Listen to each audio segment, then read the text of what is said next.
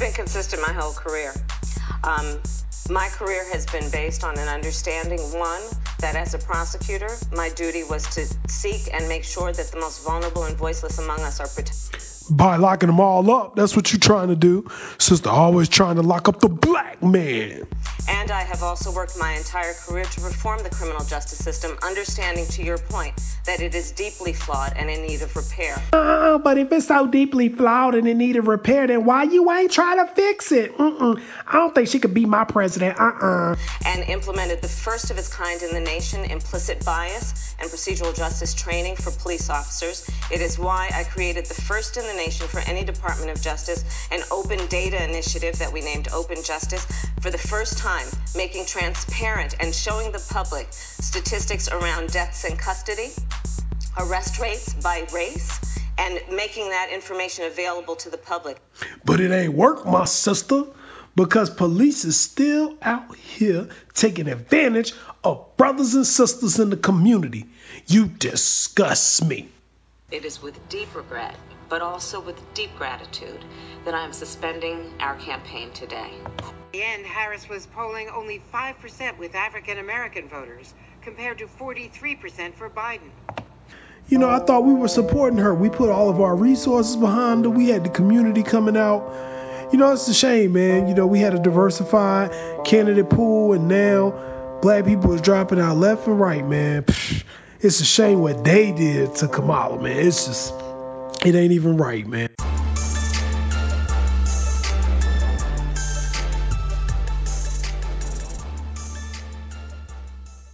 Well, what's going on, everybody? As always, this is your boy Jesse McCoy coming to you with another episode of the Brothers-in-Law Podcast. I am joined by the world's foremost leading legal humorist, Sean Carter. How are you doing? I'm doing well, man. I'm doing a little better than our sister Kamala. Okay. Not a good week for her. Well, in a bit of shocking news, Kamala Harris, we didn't expect that, well, at least I didn't expect that she was going to be getting out of the game so early. But I knew once I saw that whole issue with her backstabbing campaign secretary, leaving her to go, I think, where'd she go? To the Sanders campaign or the Biden campaign or wherever she went. Was it Bloomberg?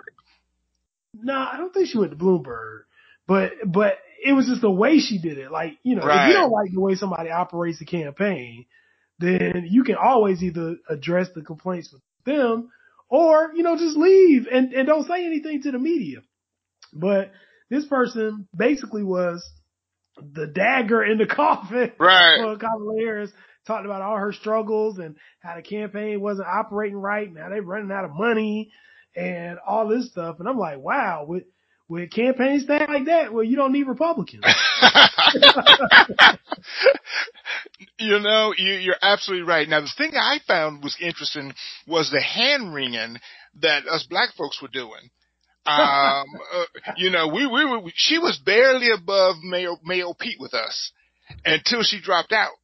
And then we were like, oh, the sister's gone. And I want to ask you, because I don't have any insight here for sure, and I'm guilty of it myself. I wrote a post that day praising Elizabeth Warren. All right? Sister right next to it, right? Just praising, you know, I don't know why Kamala couldn't connect with us. I mean, I think her major flaw was timing. Like, I think she came up in an era of strong prosecutors trying to send everybody to jail. Right. And now, all of a sudden, there's a push for progressive prosecution, criminal justice reform, second chance acts, like things like that. And now she wants to run for president, but people can go back and look at all these things that happened on her watch as DA and Attorney General, and now have criticisms which may or may not be fair, right? Right. I mean, the thing about it, though, is it's not like she was still, you know, pushing that tough on crime angle. She had, quote unquote, evolved herself, right? Right. And we weren't willing to give her the benefit of the doubt. But Amy Klobuchar, who I think also was a prosecutor, now we're not, I guess, caping for her either. You know, but it was interesting. And I think, you know, here's, you know, a thought I had is that, and I get it. part of us as black people is that we're almost always like this, but particularly with politics, we are, gonna take the safe route if possible. All right. So, we go with the front runner, the establishment candidate. We were all with Hillary until Barack, snuck up and won Iowa. Right. And you had, big people, John Johnson, et cetera. And here's the thing is with us is that, and don't get me wrong, we're like that with everything. I don't know about you, but my parents, their whole thing for me getting a college education was to be able to get me a job with some benefits. Right? We tend to, things that we've been eluded from so long, we want to be, participating in that type of stuff. And as a result, here's, I think, our challenge is that we constantly sort of back the biggest horse in the race as way of security. But the problem with that, though, is that we don't get in early on the ground floor with so for instance, Obama never was really beholden to us, even though we voted for him, because the people he was most beholden to were white people in Iowa. Right. Were people who had given him money when he couldn't get any money. Right? And I think, and I understand why we do it, and I'm not sure there's a way out of this, but, maybe in the future versus trying to glom on to the big person, and we got enough clout in the Democratic Party to actually choose our own candidate and to pick someone from the beginning and have them be beholden to us. They didn't have any support until black people got them, versus the other way around, which is we take the person who has all the support anyway and kind of jump on that bandwagon. And I think we might be selling ourselves a little short there. Well, I mean, I think that's the other realization that we're having in this election cycle too. Like, people are starting to realize, and not just the hoteps, but like everybody is starting to realize that for far too long, the black vote has been, kind of taken for granted. Right. And I think one of the things I liked about Kamala Harris was that she actually addressed that in the last debate, and just said, yes. You get tired of your community continuously being overlooked, but yet always, there's somebody coming to a church. I think Pete Buttigieg was at a church in Greenville, North Carolina this week.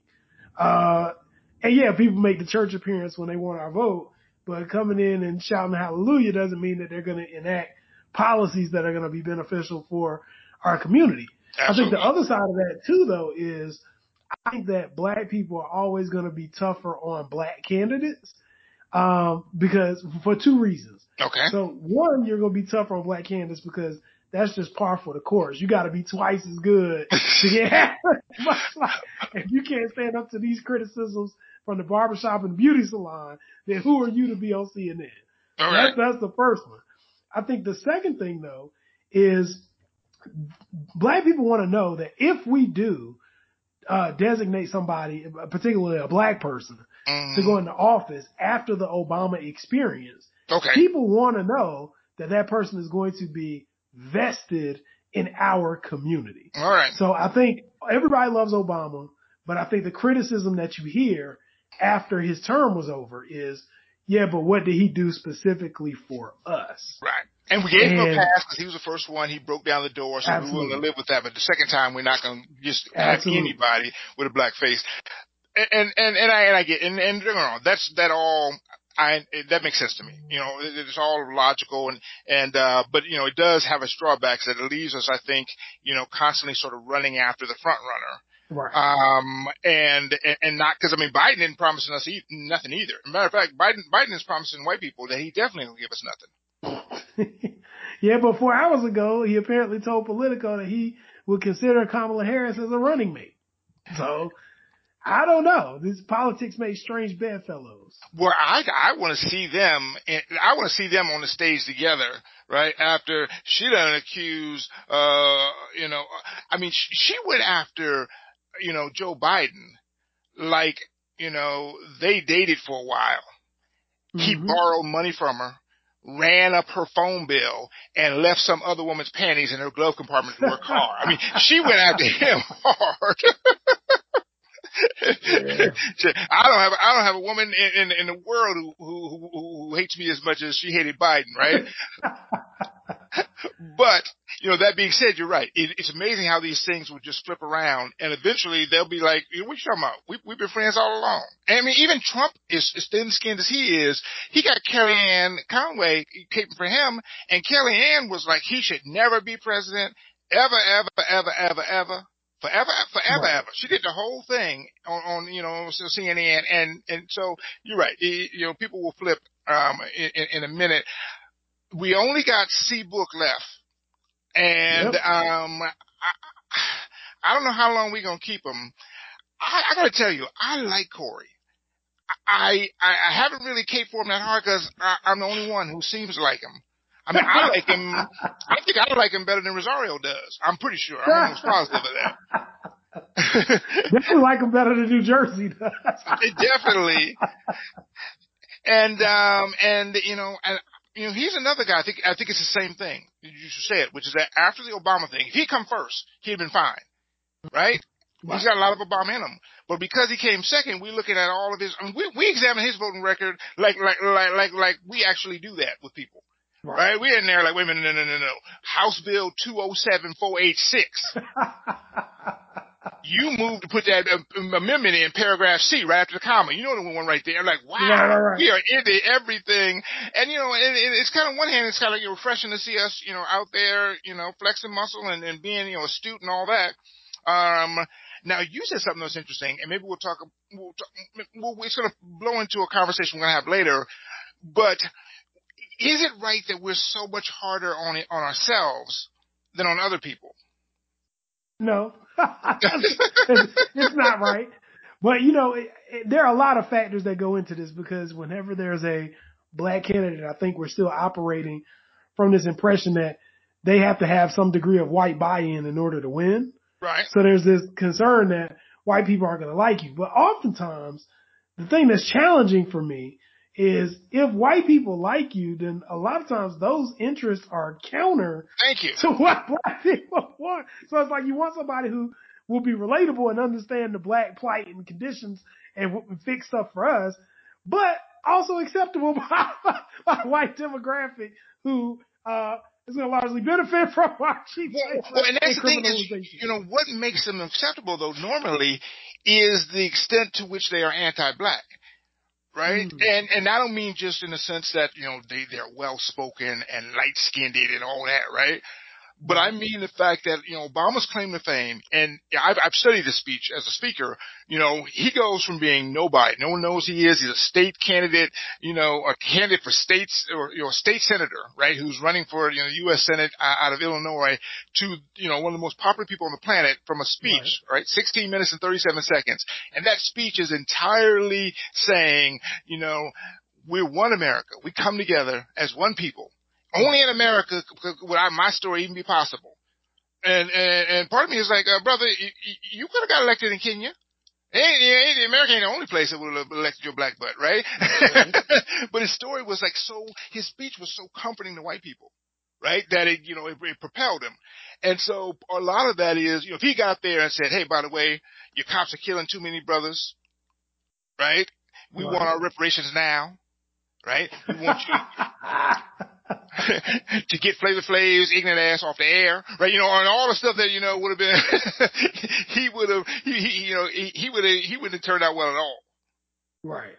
But I'm kind of waiting for that. Like, I do think, particularly in a primary season, we need that voice only because I think that the only way that you're going to get mainstream candidates to focus on black issues and things that relate to us specifically is if you have the quote unquote loudmouth black person who's going to throw it out there in the media every opportunity they get. And maybe they know they're not winning, but they're an issue candidate, right? So they're throwing black issues out there every time the TV comes on. White people are appalled, right? But if enough of them listen and start veering that way, even if the person's not going to win in an election, every percentage point makes a difference. So let's say that person commands 8% of the vote, but the two front runners are both sitting at, 42, right? Right. At some point, you're going to have to talk to them. No, we don't even need that anymore. You know why? We got Michael Harriot from the Root. I don't know about you, but you think about it. You write think pieces. I do all the time. I looked at that brother and I was like, now that is who I should be. I want to be when I grow up. Right. Where Mayo Pete had to come off the campaign trail to call you. Now, is this okay, Michael? And so those of you who don't know, Michael Harriot, great writer.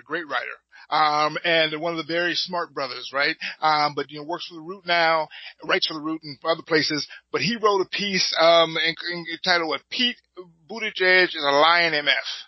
Right. And it went viral. And basically he talked about how Pete Buttigieg had, falsely and I think probably disingenuously claimed that the reason black students didn't do as well in their schools was because of black people and young people had never seen role models and had never understood that college might be helpful to them, as opposed to all the structural reasons as to why it happens. Right. and so Michael Harriot sort of called him out on it, but Buttigieg got so much. The next day he calls him and lets Michael Harriot yell at him. Right? Because Michael Harriot said, I just talked for 25 minutes and he'd sit there and listen. I'm like, now that's power. When young Mr. Perfect White Boy has to call you and you get to curse him out for 30 minutes. Yeah. But I guess I'm still trying to figure out what Mayor Pete's angle is in this. Like, he's been doing a lot of black stuff. All right. But I don't see it sticking. No, it isn't, but he recognizes, and he recognized too late, and it's what kills me about, like, Bernie Sanders. I liked Bernie last time. I like his policies, right? They're liberal, great. But Bernie had 4 years, right? I joked recently, but I'm serious. By now, he should be Bernie X. He should be wearing kufi. He should be, flanked by the foyer from Fruit of Islam, right? Every speech should be, Assalamualaikum healthcare, right? I mean, he should be, because here's the thing about it is you can't get the nomination without the black vote. Right. But you can't start to care about black people, 4 months before the election, right? He had 4 years to get his black cred, intact, and he just, and he still ain't even begging for the vote. So at least Mayor Pete is out there begging for it. Now he ain't gonna do nothing for us if he got it, but at least he respects the process. Bernie's like, look, I'll get enough, butthurt white boys that I don't need y'all. And that's not gonna work for him. You got to get my mama if you want to be a Democratic nominee. I don't know how to tell you that, but you got to get her. Yeah. I mean, I think at the end of the day, I feel like there is one candidate that has already surpassed everybody else. And it's the president that we deserve, but we don't deserve at the same time. No, you said it right. She's the president we don't deserve, right? We ain't good enough for her. Yeah, we're not worthy.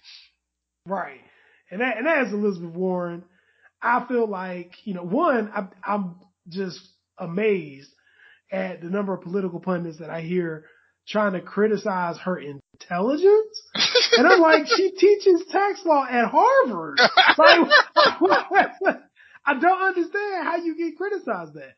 And, you understand, they wouldn't let me. I went to Harvard too. They wouldn't let me teach finger painting at Harvard Elementary School. All right, they don't. And then how this works. They don't play. Here's the weird part: is I don't care how to get to be on the Harvard faculty. You had to go to school on the moon, right? You can't, they ain't even accepting no Harvard stuff. Seriously, I've been to, dozens of schools to speak. I spoke at just law schools, how we met, right? Right. You think Harvard invited me to speak? I like to believe they did. Oh, hell no, get your black ass out of here. You ain't nobody. You just went here. You ain't shit, right? You better be president of something. Now, Obama can go back and speak, now that he's been president. Maybe. But, they don't play up in there. Right? And so, she's brilliant. And she's relatable. I mean, not just relatable because, that could be BS. But, her stories, I believe it. Here's the thing about it is, I'm sure she's a millionaire. Right? She has to be.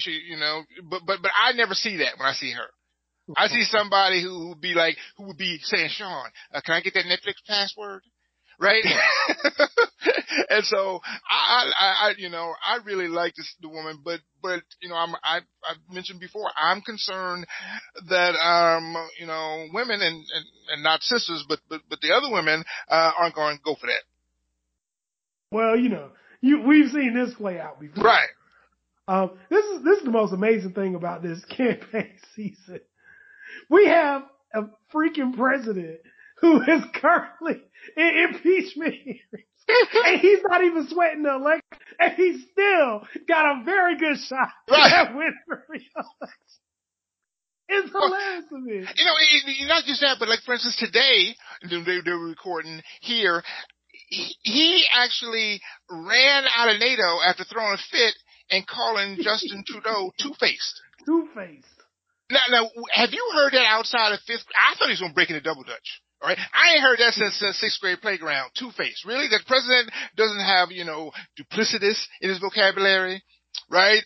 Disingenuous, two-faced, really? Yeah, I mean, but nobody's shocked. But he ran out. He was just like, you know what? That's it. Y'all don't like me here. You don't appreciate me. I'm leaving. Right. I mean, every day.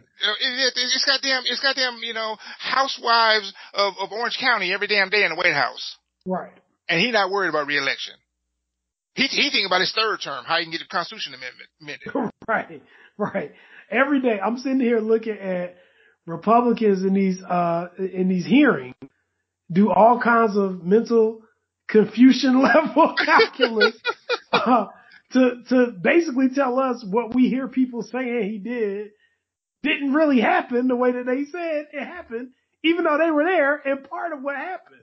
So it's like I love it. I love that when they say, believe me, not your lying eyes and the report that you're reading in front of your face that says that, but don't believe that. It's amazing. But they're not the only ones out there who trying to, pull a fast one. And we got to get to it. We even got some video. We got to talk about your boy, former Chicago police superintendent, Eddie, will be the word for it. Oh my God, we have to figure it out. But Eddie Johnson, don't seem to be able to handle his liquor so well. Yeah. So for those of you who may be vaguely remembering who this person is, Eddie Johnson, or Carl Winslow as we call him, Eddie Johnson is the police chief of Chicago, the guy who, had some unsavory things to say about Justice Smollett and that whole situation. He accused Justice Smollett, I think we have video of this, of all these egregious errors and all of this deception. Oh yeah, exactly. Stop, because we need to hear his words and how sanctimoniously he comes off. Let's listen to this. So listen, and to give you context, this is right after the prosecutor said we're not going to charge Jussie for a false police statement because we ain't charged nobody yet. All right, but we're not going to charge him. And Eddie Johnson, brother, is so mad about this. Mm-hmm. He gets into a press conference with Rob Emanuel on his hip, and this is what he says. I'm sure we all know what occurred this morning. My personal opinion is that you all know where I stand on this. Do I think justice was served? No. Where do I think justice is? I think this city is still owed an apology. And let me digress for a moment. When I came on this job, I've been a cop now for about 31 years. When I came on this job, I came on with my honor, my integrity, and my reputation.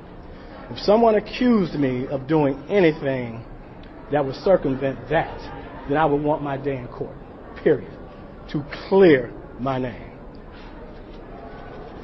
I've heard that they wanted their day in court with TV cameras so America could know the truth, but no, they chose to hide behind secrecy and broker a deal to circumvent the judicial system. So we got to be clear here. His honor and integrity and good name are so important to him that even if they said we're not going to prosecute you, he said, no, you're going to prosecute me, damn it, because we ain't going to have nobody thinking that Carl Winslow here ain't the man of honor and integrity. Let's see. Just a few months later, what happened and what the mayor had to say about his integrity.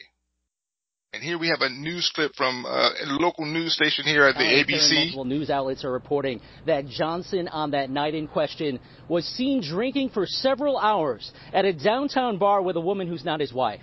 In addition, the Chicago Tribune is reporting that when Johnson was later approached by officers in his vehicle, he flashed his police star and drove away.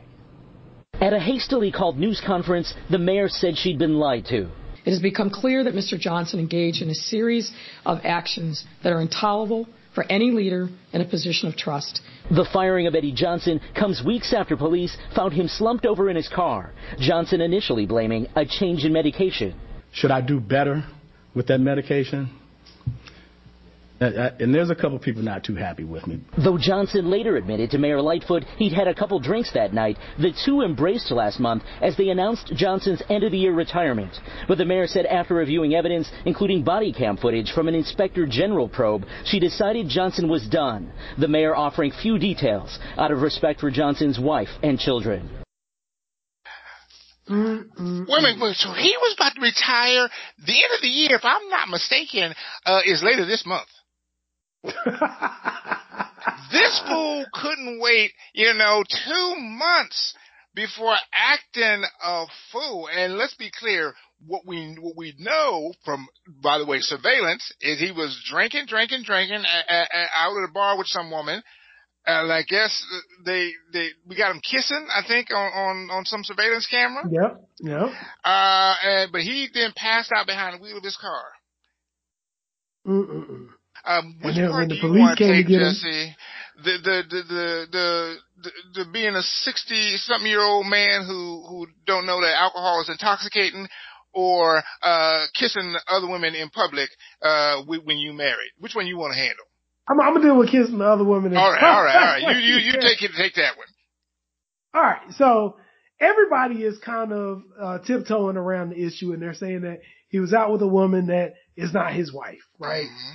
Now, depending on the reports that you read, there may be more to this story. And what we mean by that is allegedly, he also provided that woman a promotion to his security detail.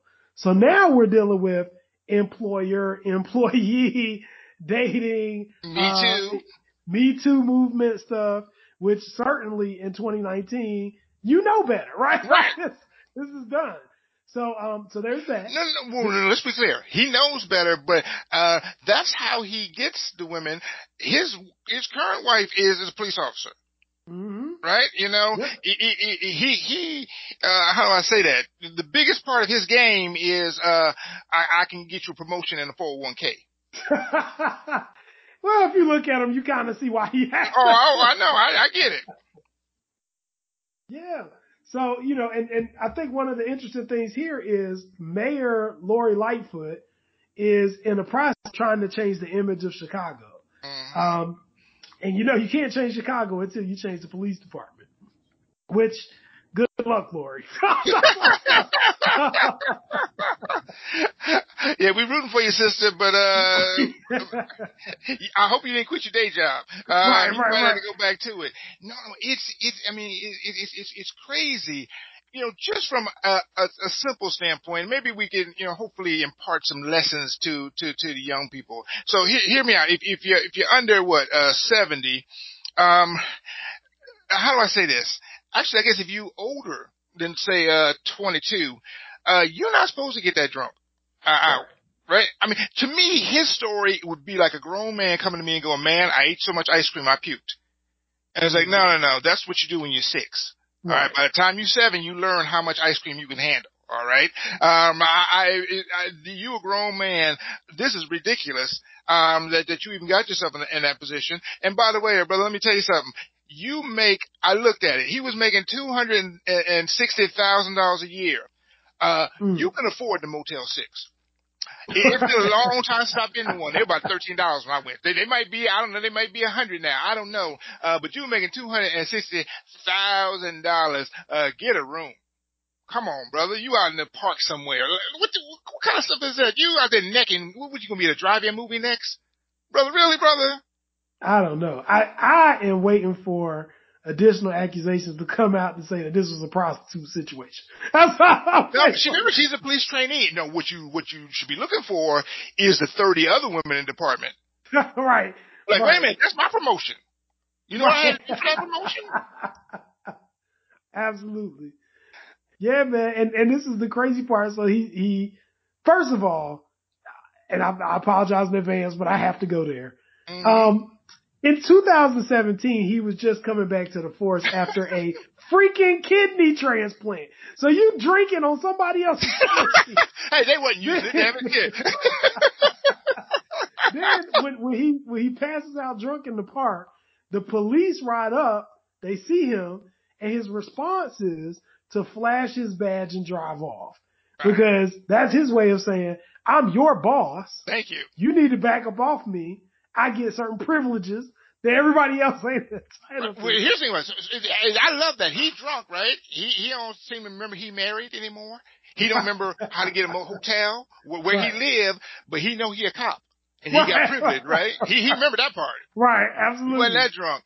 And, no, man, this brother all around, and I guess the only thing that makes it sweet is that, what he did to Jussie.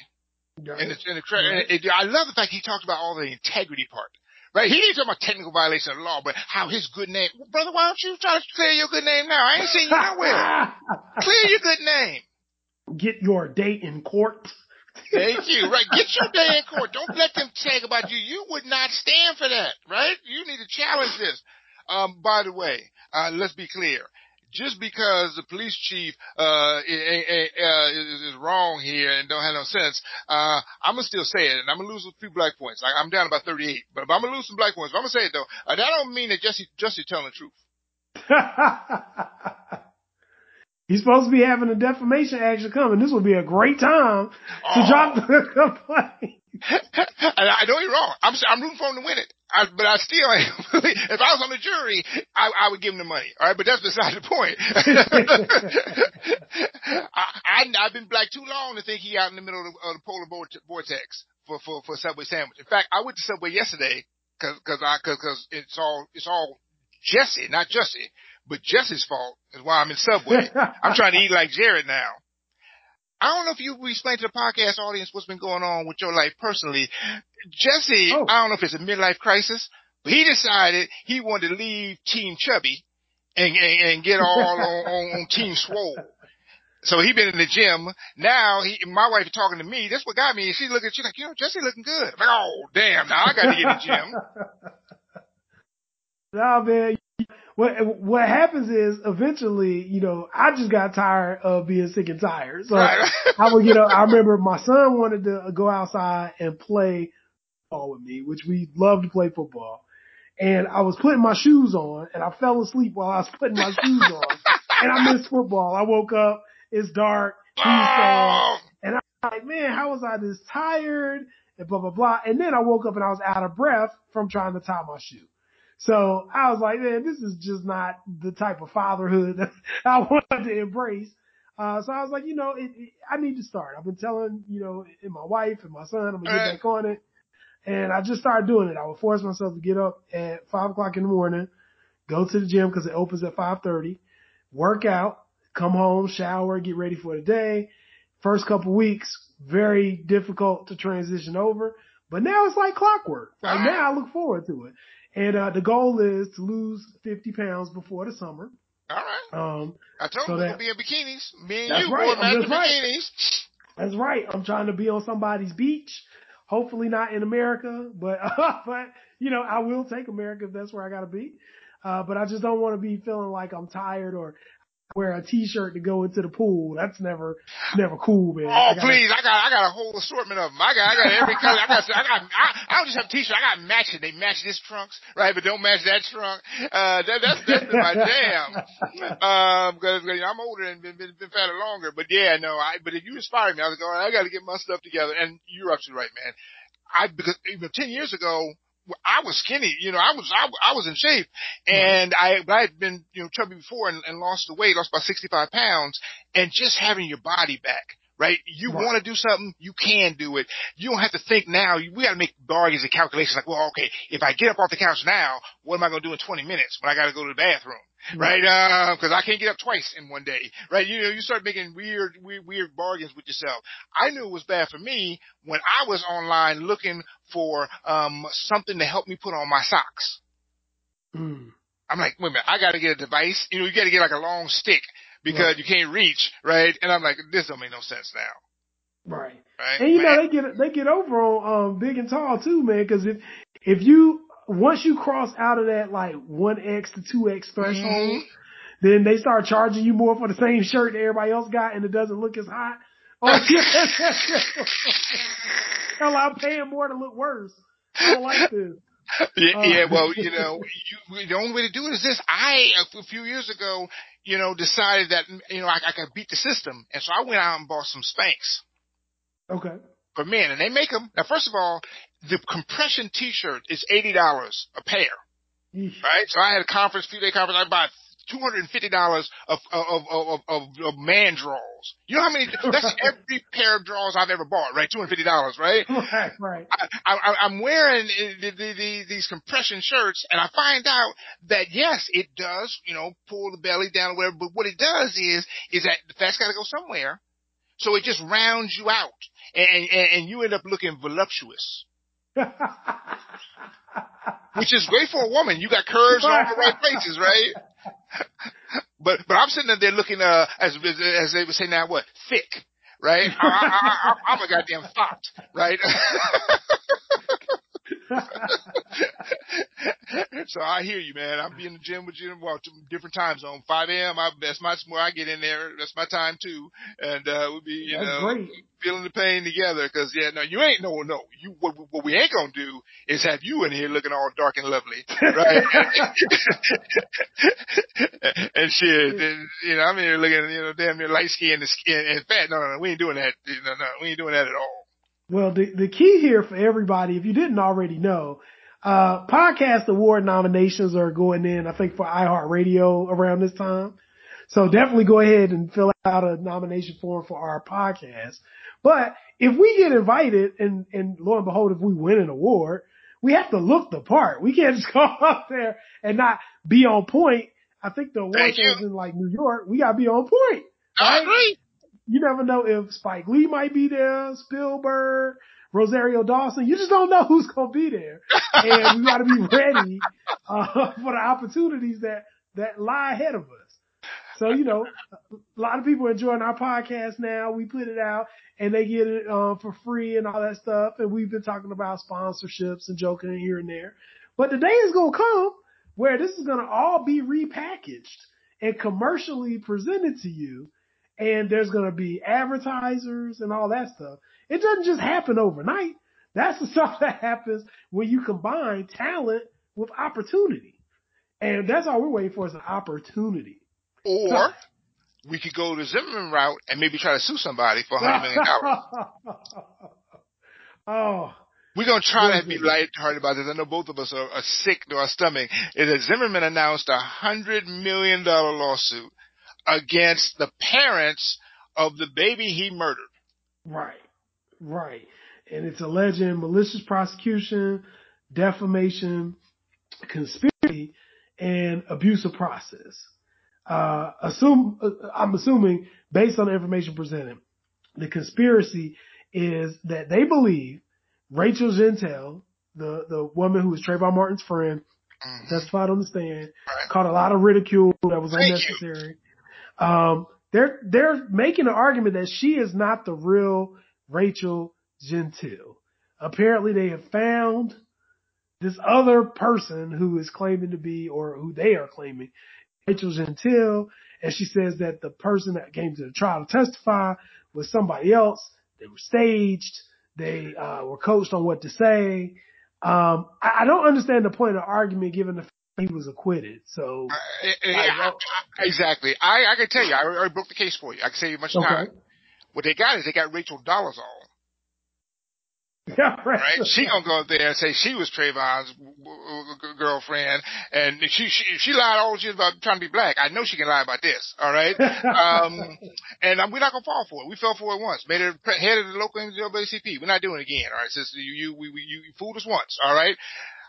It's horrible. I think about this. That'd be like if I ran over somebody's baby in my car, Right. and then sued them for a new set of tires because they done scuffed my tires. Right. And I'm like, you don't kill somebody's baby. You need to the fact that, you free and ain't getting beat up all the time. You need to be thankful. You suing them? Oh, please. Fortunately, I don't see where he has any case. I have never seen a lawsuit filed. OJ did not sue the Goldmans. Right.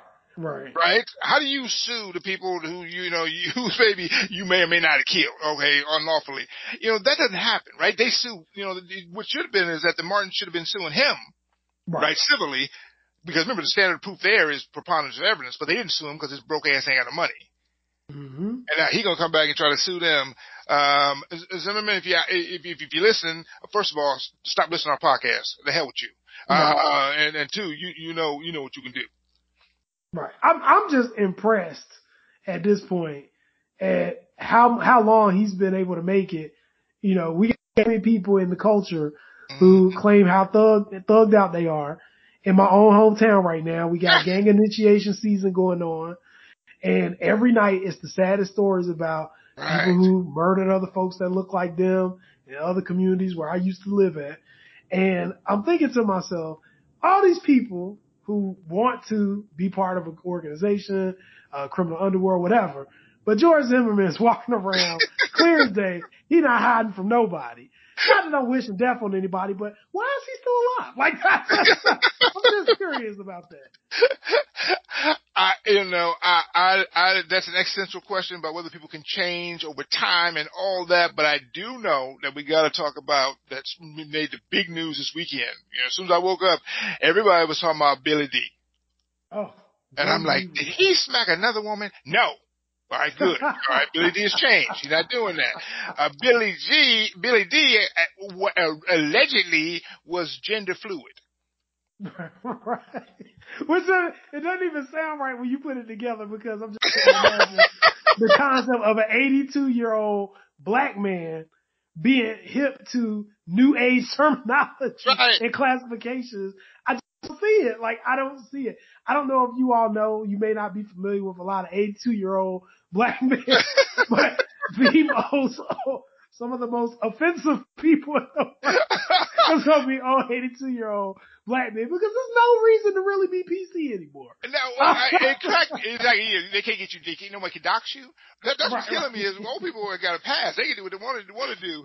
Right. Also, this brother, it looked like he's still wearing a perm. So if your hairstyle is in 1965, your mindset ain't gonna be in 2019. All right, that don't work, right?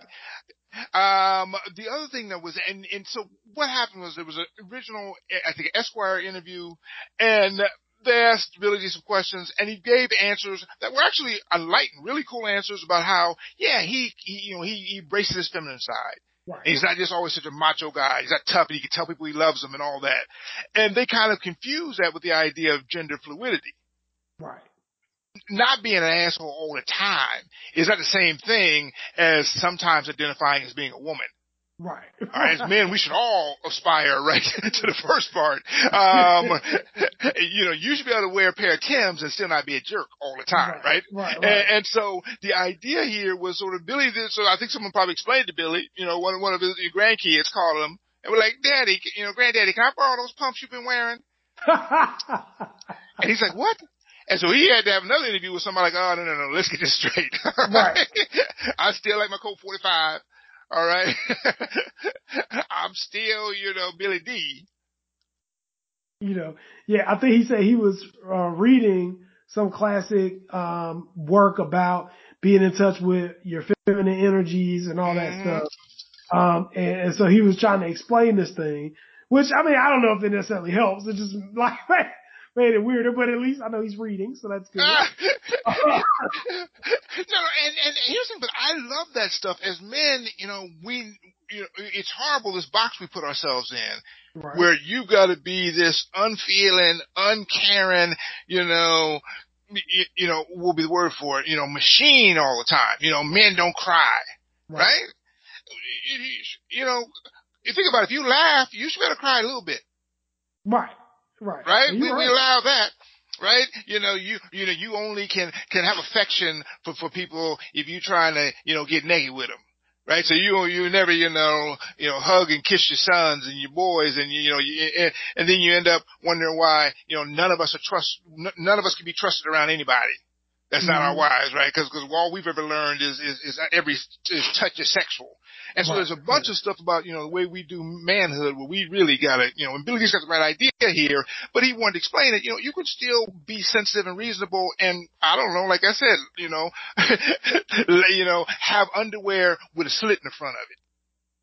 Yeah. And I think that in and of itself is a podcast episode because I didn't really appreciate the value of affection. So my friends will tell you, if you knew me before my child was getting here, I had all these ideas of how I was going to raise my kid.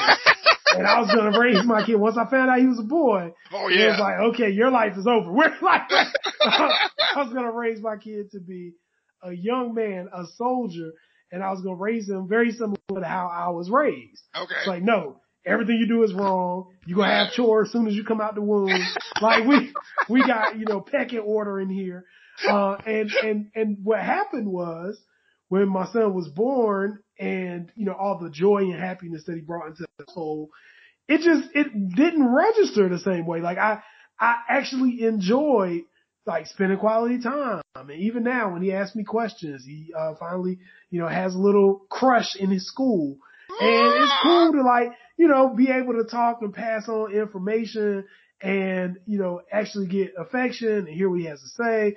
All the things that I didn't experience, like growing up, because I was like, wow, kids actually have opinions, and maybe we should listen to them. Yeah, I grew up in a definite grown folks are talking here era, right? Right.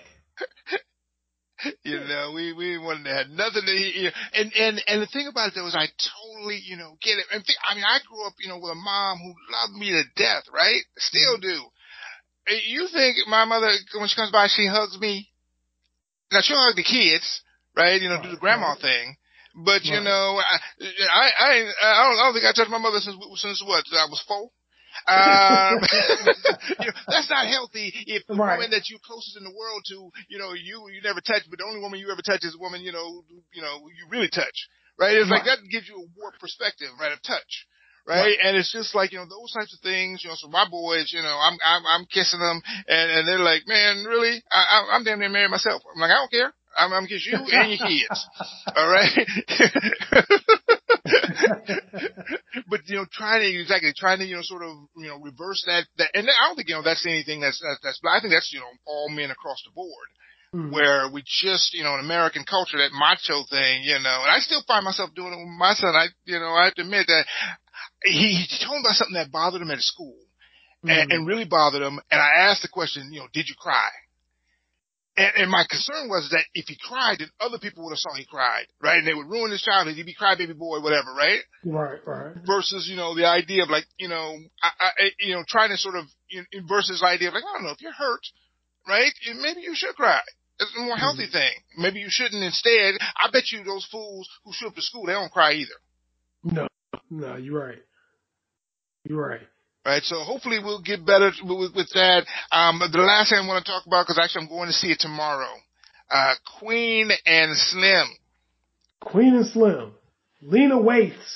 I think it's actually her, at least film directorial debut. It is. And I looked her up wiki the other day, a lot of big things, she's been in part of, but this is her first film, like I said, that she's really, I think she's co-producer or whatever, but she's really, her baby, right?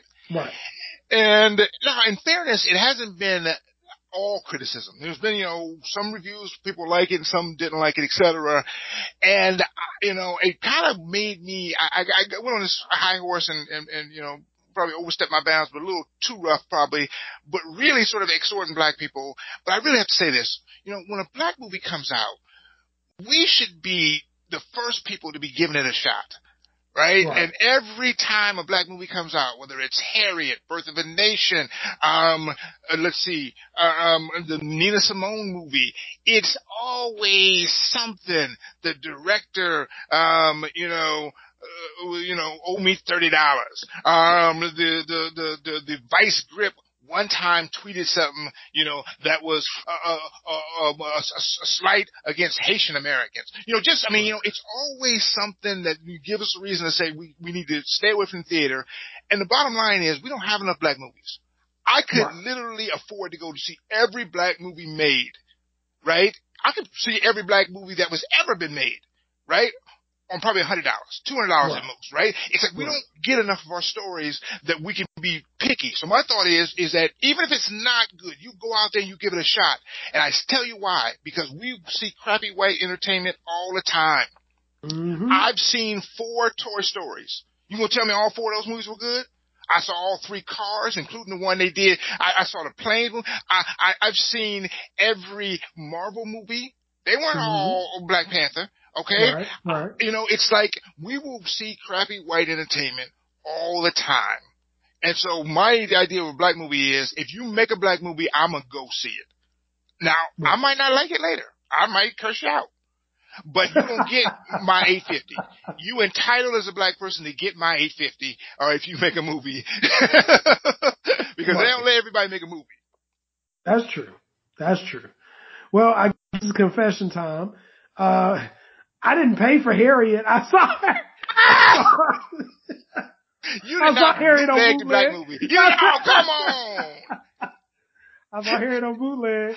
Now, I know how you justify it in your mind. And let's talk about this. When you justify it, you say, I'm supporting black business entrepreneur, right? Because I'm sure you didn't buy the bootleg from some white boy. That's half right. That's half right. So what you should have done is gone see it in the theater and bought the bootleg so you can have it at home. But you do both, and then you double supporting black people. Now, what about you? Liked Harriet, right? So give me a critique on Harriet. Okay, so everybody knows I'm just a Black history buff. I love seeing history in action. I really feel like they sanitized a lot of Harriet Tubman's life story to make it more presentable to a wider audience, if that makes sense. No, you mispronounced that. A whiter audience. A white audience. And I say that as a person who I was in the theater. Renee and I went to a matinee, right? So in a matinee, of course, you're not going to find a lot of young people, right? And we were the youngest people in there by about 40 years. And remember, we're 50. And it was all old white people in the theater. And you're right. They gave it applause. Now, when you clap at a screen, when ain't nobody behind it, right? You know you like it. So you might be right. So yeah, it might have been sanitized a little too much because white people were walking out of there naming their kids Harriet, right? They loved it. Oh man. And then the think pieces. Oh my God. So I got into it because one of the clerks, when I was doing my court cases, was like, "Oh, you ain't seen it yet? Oh, cause I got a problem, but I don't want to tell you about it until you've seen it." And I could tell from her hand actions that there was a serious problem. It's either a race problem or it's a black male, black female issue. And when I was watching the movie, I don't know how much I can give away as far as spoilers, but let's just say the family structure was somehow shifted very quickly in a 2-year period. Right. And apparently this was a big deal. Like people were upset because they were like, she done did all this to come back to get you to bring you up north and you shacking up. I mean, there's something to be said about having to include those details, but not including any of the important oppression and her resistance. So, like, you take out her time in the United States military fighting in the Civil War. You take out all of her trips going down south and freeing people. You take out some of the violent confrontations that she had to have. You take all that out, but you include the breakdown of the black family. But here's the thing about it is, this is a movie made by black people, right? Right. And so, my thought about that is like, you know what? You didn't make the perfect movie, but you know what? I'm guessing you'd have made it better than I would have. All right, because I'd had my ass in there somewhere for one. All right, that would have been bad. In 1865, you got some black legal humorists running around the country, right? That wouldn't have worked at all. But the point is like people make these decisions, and I would understand a little better if the critiques were coming from a black filmmaker, right? Like, Peele, whatever. But you know what? Just because you get a blog, because I got 7, they free. All right, just because you got a blog don't make you a damn film critic. All right, and the here's the thing about the experience I'm having is that for a black movie, it's got to be perfect. Right? So even the things you liked about it, but why didn't I like this one scene? Blah, blah, blah, blah. And it's like, who does that? We don't do that with anybody else's entertainment. Right? You just simply sit down and you watch entertainment, you take the parts you like and not, and you don't have to like every black movie, but I don't think it should be a point where we're now boycotting black movies. We don't have enough movies to boycott. Now, if we had, if that's what I love about it, there's 700 white movies, right? They can be selective. They can pick and choose, be like, oh, I don't like her hair, that's it. Right. But we need, and I saw some of the critiques about Harriet. They were mad about the stuff the sister, the Harriet had said, right, in her personal life. My understanding is that she's not, a Negro in the sense that she's black, but not in the fact that she's American-based, a descendant of slavery, right? American descendant or African descendant of slavery, but rather she's from, a more recent immigrant. And so I guess she had said some things, that were, anti, would be the word for it, other black people. She has some anti-black statements or whatever, and that oftentimes, we probably do a podcast episode about the tug sometimes between, descendants of slaves and newer black people in America. Right. But I was like, look, you gonna hold the whole movie hostage to her? She's playing a part, right? And the fact that you don't like her personally and the things she did, we're gonna now make sure that the next black movie can't get made. Because the thing about it is that, it costs a lot of money to make a movie, and eventually people will say, well, we're not giving you the money. Right. Right? And I have to admit, if you came to me and said, Sean, I got this movie I got this great idea for a black movie, and we can do this and do that, and I need, $22 million. I'm gonna say, 1, I don't have it. But 2, if I had it, I'm gonna say, do you think we can get, how about Angelina Jolie? Can we get her to play this? Can we make her Miss Jane Pittman? Because some sisters are gonna be mad if she ain't the right black. She gonna be too dark, too light. Let's just make this a whole white story, right? And don't get wrong, there was a thought about trying to, you heard about the rumor that I think Julia it's true. Roberts. Yep. Right, that someone wanted to have Julia Roberts play Harriet Tubman. And why? Because they've been reading these think pieces. They knew that any sister was gonna have a problem. And so I'm just going to say to black people, look, I know the movies aren't perfect. There hasn't been a perfect movie made yet. And let's just try to be as forgiving and understanding about our stuff as we are about their stuff. Because we don't have a lot of our stuff out there to be, to mad at. And so, for instance, I saw, Jordan Peele's movie Us. Right. And we talked about that. Some people liked it, some people didn't like it much. But I do know this. I didn't like it at all. I you know what? But I know this. Whatever his third movie is, I'm gonna be in there. Yeah. Jordan Peele could make a movie called Sean Mama Ain't Shit. And I'm gonna be still at the premiere. Because it's a black movie, and I'm gonna go see it for myself. And hell, he might be right. My mama ain't right all the time. Yeah, I think you're 100% right, because I even heard people upset with the lady they had playing Harriet, Cynthia Erivo or something. She's British, and so people were like, all these black sisters up here in America, and you got to go across the pond and get somebody from Liverpool to go over here and play one of our heroes. So there was a lot. I think, again, the standard for blackness is very high. Right. Probably higher than white people would even know. Oh. And that's why I'm always appreciative. Like, I think the only movie in my time that I feel like got that seal of approval was Black Panther. I felt like Black Panther was like, okay, you did good. And that's probably why they hesitate on making Black Panther 2, because you don't want to mess up. Well, here's the kill me about it. The only movie that everybody universally loved, made me encourage other people. Negroes were playing dress up. Do you know what it takes to get a black man in a costume? Right. My father's 73 years old. I ain't never seen him in a costume, right? We were even sometimes it's the wrong movie. I saw old brothers coming in looking like they were in Coming to America. Right, with the big lion's head on the right. All that. Right, we were doing every black thing we knew, right? Right. And still, and the thing about it is that's movies that made white people richer. Right? Brothers got a little bit of that, but Marvel, that's Disney, all right? They got most of the money there. And it's like, and I gotta tell you a little secret. And I know I'm gonna lose some more black cred, but that's all right. I'm drinking some grape soda right now, so I'm gonna get some of it back. All right, but I'm gonna lose a little bit. Okay. I have not seen Black Panther since the theater, and I have Disney Plus.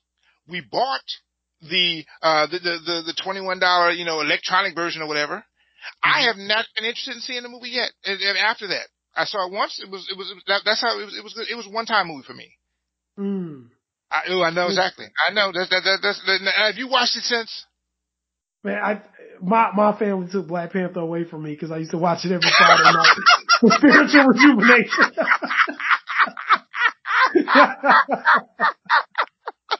I would force the whole house. I would pop popcorn and be like, turn the lights down. Everybody sit down. We watching Black Panther. Yeah, man, I envy you so much. I've tried to sit down and watch it again. I have to admit, I've watched some of the other. I watched what was that? Endgame or no, the one before that one. The Infinity War. Infinity Wars. Yeah. Yeah, I watched that a few times. Matter of fact, But anyways, I have to admit, maybe I need to give Black Panther another chance. But there were many things about that. I'll give you an example about Black Panther. I'll give you an example. Like I could have, if I wanted to be Think Pinky, right? Or what was that? Think Peace-like about it. Okay. Isn't it interesting that the Black Panther hero, all right, in 2018 has to fight hand-to-hand combat to the death to choose their leader for their tribe? What kind of ignorant shit is that? I mean, yeah. That's not how you choose a leader. You don't just sit there and put Biden and Trump in a ring and the first person to come out dead or the first person to come out alive. This is WWE stuff, right? That's what Biden said. He said he wants to see Trump behind the bleachers. We should have picked people by who had the most scientists in their cabinet. The point is that could have been I could see someone going off on that, but we gave a pass on the fight on black people chanting and fighting to the death. But I think they rectified it because the person who he initially was fighting to death ended up being his best friend and helping him out when he really needed him. And I think that's an important part. I can't believe sisters gave Michael B. Jordan a pass for that because his idol in life is Tiger Woods. I'm not talking about him. I'm talking about Winston Duke. Winston, right, the big brother, right? Yeah, exactly. But I love the fact that I'm just like, damn, I can see other situations in which that would be a problem. Somehow he was able to get away with it in Black Panther. Uh-huh. But I think he showed up to the premiere with a white woman. You won't do no shit like that. Hey man, like I don't know. I feel like once people go Hollywood, there's no telling what people gonna do. You just do what you can, man. Like I used to be a Kanye fan, and now I just look at who is this person? Now Kanye is my exception. I'm not buying his next stuff. All right. No. But that has more to do with the fact that Kanye get weird. But anyway, the point is that let me just say my final parting shot to all the black people who listen to this podcast and then take our words of wisdom and live their lives according to them. Okay? Right. When Queen of Slim is in the theater now, so here's what you're going to do in the morning. You're going to go online on the Fandango or whatever, and you're going to buy 2 tickets. Now, you not going to that. That's your investment in blackness. All right, you're gonna put the tickets there. If you go, you will then go and pay some more cash for the tickets. As long as and White Boy taught me this, as long as Queen and Slim is in the theater, every movie you buy a ticket for is going to be Queen and Slim. Now you go to the other movie, sneak into the other movie, but they need to be getting your $8 every time. I want it to be, you need to turn that into Black Panther type revenue, right? Where they're like, damn. All these, we only got 7 theaters showing Queen and Slim, and they still raised $200 million this weekend. How did that happen? Because when you go to see the Good White movie, you buy the ticket for Queen and Slim. Yeah, I think I'm gonna go support Queen and Slim because I'm a big fan of Lena Waithe, and I think Lena Waithe deserves to get some kind of accolade for what she's put together. And I'll reserve my judgment until I've seen it all. And if I don't like it, I probably won't even be public about not liking it. Now, you're good about that. You're good about that. No, I will curse out publicly. But she will get my money before I curse out because that is the way black works. The other thing that would be good is we've been thinking about this. And I think about this, and this is what I want to say. We always have our pitch for, please go to iTunes, review the show, right? Tell a friend about it. But here's what I want you to do. Rather than sharing our stuff in the post, whatever, tag someone into, one of our posts. You follow us on Facebook.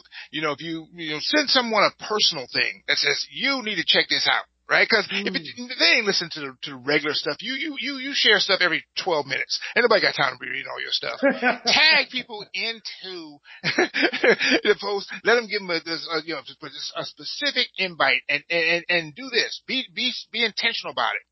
What you're trying to do here is make us rich. So you want to get good people, not your broke ass Uncle Eddie. Somebody who has some contacts in the media that can do something for us. All right? And you say, why would I want to make you rich? Let me tell you why. You want to be our best friend forever. And here's why. Because Gayle King is negotiating a current contract for what is called George Stephanopoulos money. For the CBS Morning Show, $15 to $18 million a year. Now, what's Gayle's qualification? Her BFF is Oprah. That's how. All right? That's what it means to be, right? So I'm not going to say you're going to get $15 to $18 million if you make us rich and famous. But what I am saying is we will get you an autographed picture of Gayle King. Yeah, I mean, the main thing for me is I want to make sure that we are continuing to grow so that we can get to the bag and that we can provide you even more content. It'd be nice to be able to have another stream of income I can use, to take care of things, but also to provide you guys with even more access. Cause, we had a run with a whole bunch of people that came on the show that, are emerging in the black culture, folks who are famous, quasi-famous, soon will be famous. And we want to keep that going, right? So the more people know about us and the more people know that we're not trying to, undercut anybody, but we just want to provide a platform for basically anybody black who is in the media right now there you go. and needs a place to talk. So Sister Shackelford, I know we didn't get a chance to talk about her, but right now I am very curious about what her perspective on this case is. So if you're listening, all the way, I think she's somewhere in Texas, some small town, Texas. If you're listening, if the Klan hasn't gotten you yet, give us a call or shoot us an email. And I would love to have you on the show, if nothing else, just to, lay out your perspective. And we've had some pretty good interactions with people, even one of the city commissioners from Florida, from Tamarack, that had the great viral video of him exposing the officer who, years ago, he actually kept in touch with me. And so I've been trying to see if he wants to get on the show, and I think things have kind of died down, so he may not necessarily need it. But my whole point to him was, I just want you to know you're not alone. So if you want to be here, you're black, and you are in the media, come talk to us. And then we've got so many amazing people that, in black culture, a lot of amazing folks get overlooked because of this quest to be 2 times as good for half the credit, right? So we want to make sure we're providing appropriate emphasis for it, For our white listeners, we want you to know who these people are, support these people and their other ventures and projects. And we want to keep that flow going. So we can do that if we have a lot more money. So if you got, if you know somebody at Belova, Hennessy, it doesn't really matter. Pepsi, like Disney, Popeyes at this point. If you can just get somebody to, put us on, sponsor us, that'd be incredibly helpful. And we can even shout you out on the show. Sounds great. Hey, everybody. Thanks so much for spending, give us a time, and we'll see you next time, people.